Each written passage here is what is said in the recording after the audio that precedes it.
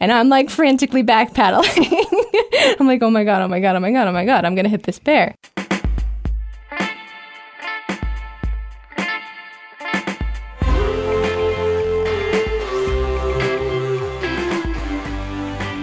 From Wyoming Public Media, this is Human Nature, real stories where humans and our habitat meet.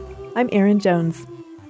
This time, we'll hear about a woman who took to the wilds of Alaska to find the source of something she loves. Manassa Franklin is a writer who studies water, which she's really afraid of. 1, I'm not a very good swimmer. 2, I think it's just so powerful. It's terrifying in how powerful that it is, and I've never spent enough time in it to really learn how to read it and to feel comfortable just letting it move me. Well, really, I wanted to study glaciers. And water is just a necessary part of studying glaciers. Like when you're out on ice and you're listening to it and you're watching the light change on it throughout the day, there are these living beings that are constantly moving and shifting and groaning and cracking, and they're just really fascinating.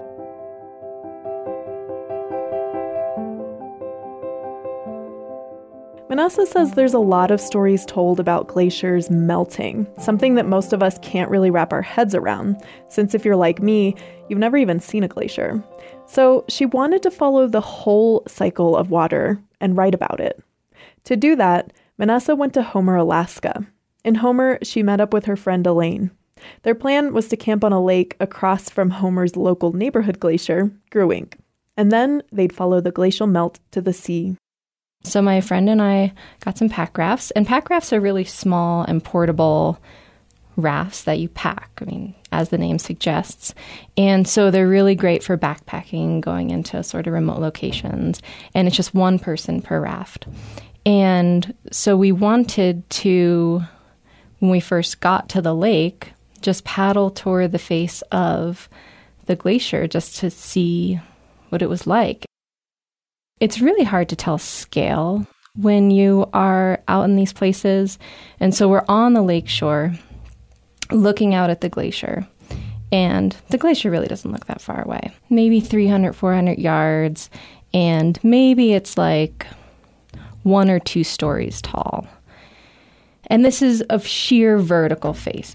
And so as we started paddling out into the lake, it was late in the day.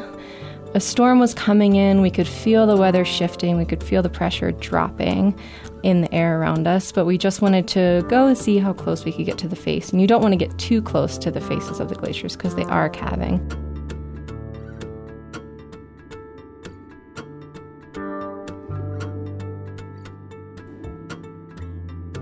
So we start paddling out, and it's amazing being on this lake because there's all these icebergs that have calved off of the glacier, and they're all contorted. There's like really strange shapes that the ice starts to take when they're just sitting in this lake, and the wind is changing them and the rain is changing them.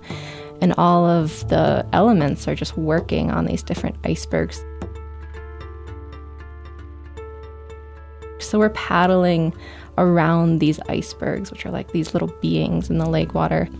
And there's this really strong current that's sort of pulsing off of the glacier. The water is this kind of cloudy, brownish color. And it's colored because the glacier, as it's moving, it scrapes the bedrock beneath it and it kind of grinds up the bedrock into flour. It's called rock flour. And that flour gets suspended in water that pours out of glaciers, which is why water that comes out of glaciers is always a little bit discolored. So we're in the water and it's this kind of brown color, and there's clouds gathering, and there's this really strong current. And Elaine, she pulls out in front of me in her pack raft, and she's just rafting ahead of me. And I'm just sort of getting to know what it feels like paddling this little raft. And they're surprisingly nimble, those pack rafts. We start to get toward the middle of the lake, and I realized that I had grossly underestimated the scale. And by now, we're several hundred yards off of the main shore where our packs are, and we're several hundred yards off of the shore to the left and the shore to the right, and still a decent way from the glacier. But I realized that my pack raft is starting to feel really soft and squishy in a way that was like really alarming. And I felt as though rather than like a raft should sit on top of the water, my raft felt like it was sitting in the water. Like it felt like my butt was in the water. And I look around, I'm like, my raft is deflating. And for a minute, I had a serious panic.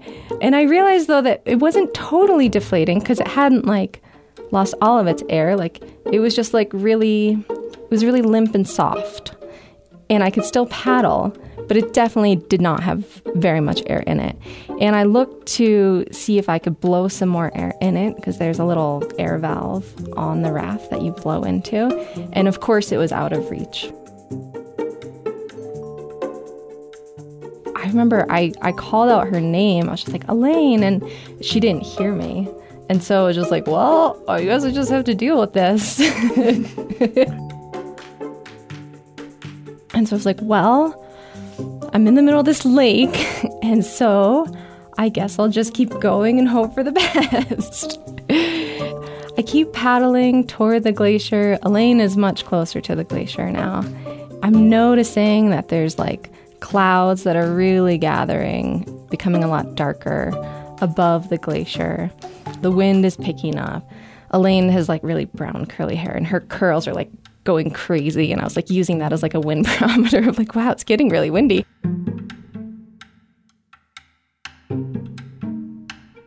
Finally, we got close enough that we just decided we were going to stop. And by the time that we stopped, we were probably 30 or 40 yards from the glacier, and it had grown exponentially. It was 6 stories above us now, just this towering wall of ice. And it was like this crazy deep blue in certain spots. And we could see where it had just recently calved. There was this one particular spot that was like really, really deep blue. And that's how you can tell when it's recently calved, because in the middle of the glacier it has that deep color blue. So we just stopped and we were just like stared at it. And it was incredible. And the water was just like pulsing out of it. And then it started raining so hard. So we turned around and we're trying to paddle back as fast as we can. And my raft is like so limp and noodly. And so it makes it that much harder to paddle when your raft is basically deflated. Finally, we got to the shore. It took way longer than it ought to have. And it's pouring rain. On shore, Manasa and Elaine inspected her raft. They realized there weren't any leaks.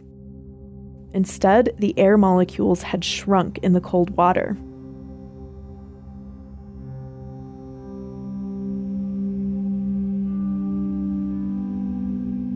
We camped on the shore of that glacial lake that night, and it was really delightful. I mean, it was raining, but only on and off, and just so quiet. We're just listening to the water lapping on the shoreline coming out of the glacier. And occasionally we could hear some big pop or crack that was coming from the glacier all the way across the lake, because the glacier's constantly shifting.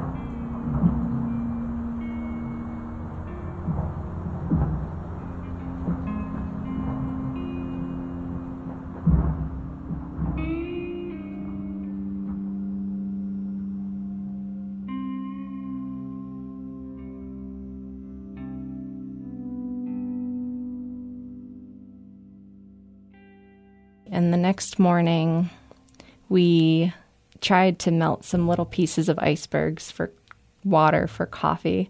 And it was so funny because the icebergs, by the time that they calve off of a glacier, generally the ice is really old. And that means that it's been compacted for years. And so it's really dense. And so we're prodding these like contorted little ice cubes in our camping pot, and they're taking forever to melt. And we're basically just burning fuel trying to melt these little miniature icebergs so we can drink some coffee. And then we Well, did you drink coffee then? we did. That's an important detail. It is an important detail. We wouldn't have been able to survive the rest of the trip without drinking the coffee. So we did drink coffee, and we ate oatmeal with little bits of gravel in it, because that's another thing about the little icebergs, is that they're full of debris, basically really small debris, but still it's chewy. Did you feel one with the glacier? Yes, actually. Oh my gosh, yeah. Drinking glacial melt, whether you're melting the little icebergs yourself or you're getting it just out of a meltwater stream on the ice, is a really wonderful experience. Yeah. It feels very pure. Of course, it's probably not the cleanest water in the world, but it feels like it is. So then we packed up our camp and we loaded all of our stuff on our pack rafts. And then we were going to raft this creek back to the bay. And the creek was a great unknown because it's an obscure creek in Alaska. And there aren't necessarily a lot of ratings for all these little creeks that come out of glaciers.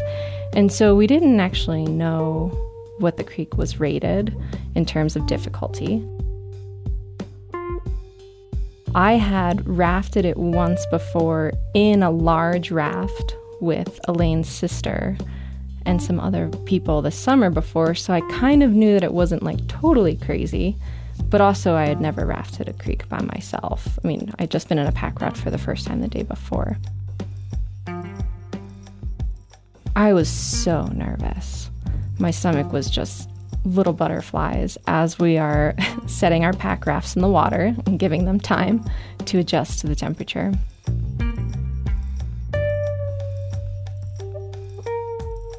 So at first, it was pretty mellow because we started on the lake, and so the water was really calm, going to the lake to where it met the actual creek and started to really run. Fortunately, Elaine was really experienced in the water, and so just following her lead, I could just watch the way that she moved through the water and try to mirror it. And so we met just like a couple little rapids in the beginning, nothing crazy. I think it was like class 2-ish. As we were going along, things just got more intense, and we got into a section where there were like more bigger rapids and like this big rock, and I was looking at it and I was terrified, and I was just like, oh my God, what if I flip over? But my boat bounced off of it and I spun around and I back paddled and I spun back around because the boats are so nimble. It's really a fun thing with the pack rafts. And so then I started to feel a little bit more confident, and I was like, okay, cool, I can do this. And we got to like this mellower section, and I ended up like pulling out in front of Elaine inadvertently and ended up going back into this new section of rapids. And I could see that there was a little oxbow in the distance. So basically, the water's moving really fast into this really tight turn, and there's a rock wall that's going to force you to turn. So I'm approaching this, and I'm in front of Elaine. She can't get in front of me because I'm moving too fast. I'm in a really strong current, and watching this wall come closer, essentially. And I start like kind of freaking out, and I'm like backpedaling and trying to like slow myself down because I know that I'm going to hit the wall no matter what. There's no way that I can just like pull into this really sharp kind of like dog's leg bend without hitting the wall. So I start trying to slow myself down so I don't hit it too hard. And I hear Elaine yelling behind me. She's saying like, no. And I was like, no worry, I'm fine. Like planning my, perfectly executed bump against this wall. And right as I'm about to hit the wall, Her raft slams into mine. She pushes me right into the wall, and I look over, and her raft flips, and she pops out into the water. And I bounce off the wall, and immediately I'm taken by the current and swept around this corner, and I can't see anything. And I was like, oh my God, oh my God, oh my God, the worst thing just happened. The worst thing that you think is going to happen just happened. Like, she's in 35-degree water or something, swimming. Who knows if she hit the wall? I didn't know. So I eddied out as quickly as I could, and I stumbled out of my boat before I hit the shore. So of course I'm totally drenched because I'm just trying to get onto shore as fast as I can. I was able to crawl up this little rock outcropping, which was the high point of that wall. And I look down, and there she is, and she's on the shore, just dumping out her boat. And oh my God, I was so relieved. I'm just are you okay? She was laughing, thankfully. She's yeah, I'm just really cold. She's I'll come and meet you. So she comes around that bend, and she meets me on the shore where I had pulled my boat off. And she was fine. She was just really cold. And we were just standing there, and our teeth are chattering. And we'd been in the water. By then, we had maybe been in the water for an hour.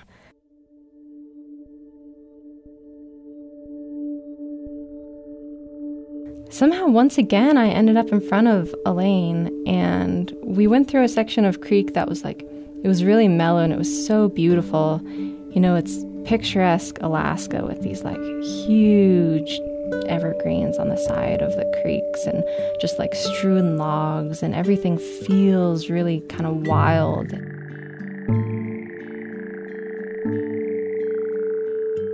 The colors are really saturated and just beautiful. And just paddling along, and the water pace starts to pick up again.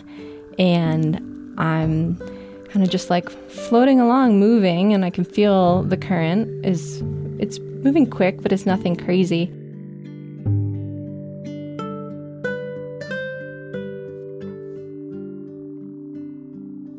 About 40 yards in front of me, I spot a bear lumbering toward the edge of the creek. And I'm oh my God, I'm going to hit that bear.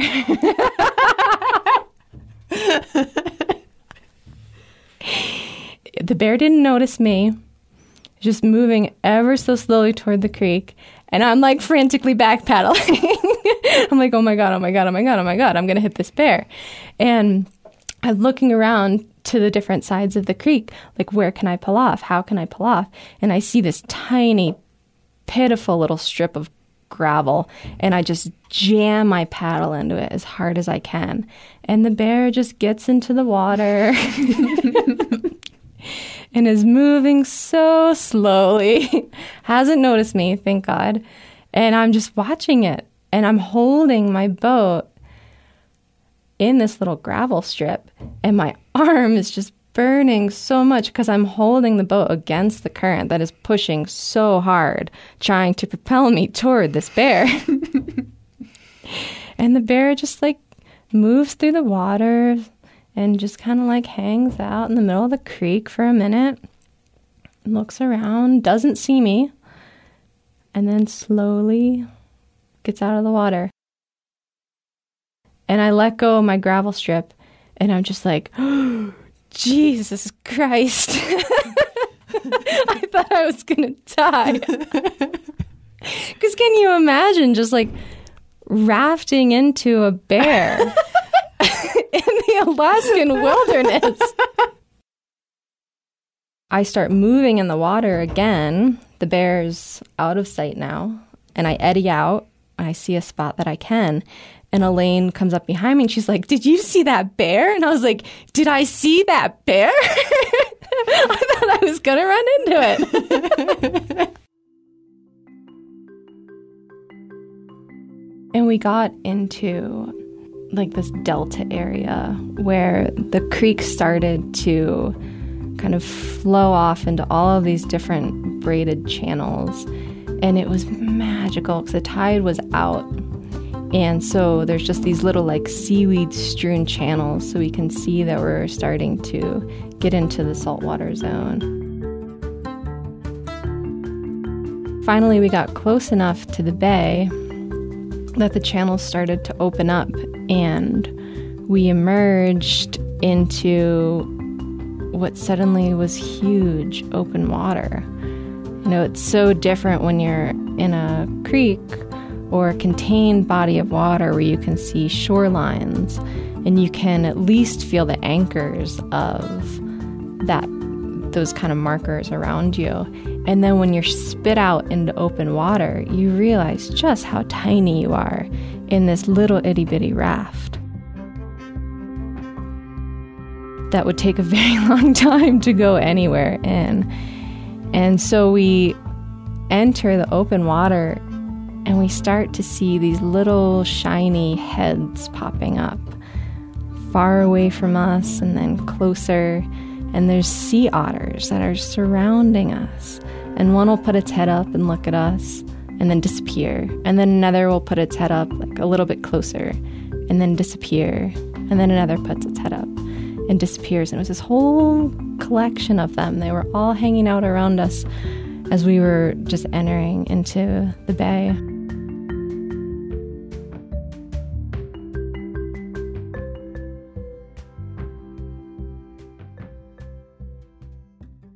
At the bay, a friend picked them up in his boat and took them back to town. Once we had loaded the pack rafts in Elaine's car, we were like, oh my God, we need a beer. So we went to this pizza joint. A friend of hers was sitting there and we were just like gushing. We had so much energy. We were talking to him and we're like, we just rafted Gruen Creek. And he was like, you just rafted Gruen Creek? That's like class 3. What were you doing out there? So that was kind of fun. We're like, well, we survived. Sometimes it can be really limiting to know what you're getting into because you might not actually do it. My whole understanding of glaciers and climate change expanded when I began to realize just how glaciers and all of the water that we as humans depend on every day are connected. Where the melt water that's coming out of those glaciers directly feeds our irrigation.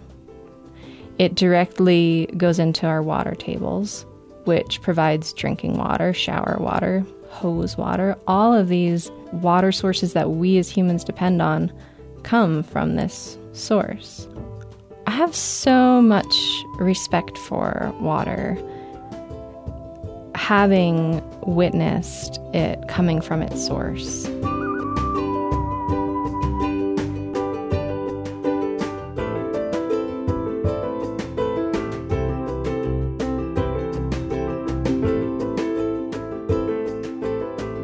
Our storyteller was Manassa Franklin. She's a writer living in Carbondale, Colorado. You can find a link to more of her stories at our website, humannaturepodcast.org. There, you can also donate to help us make more episodes. I'm Erin Jones. This story was produced by me, with line production from Caroline Ballard. Editing help came from Micah Schweitzer, Anna Rader, and Greg Bronco. Our theme song is by Caught a Ghost. Human Nature is a production of Wyoming Public Media. It's human.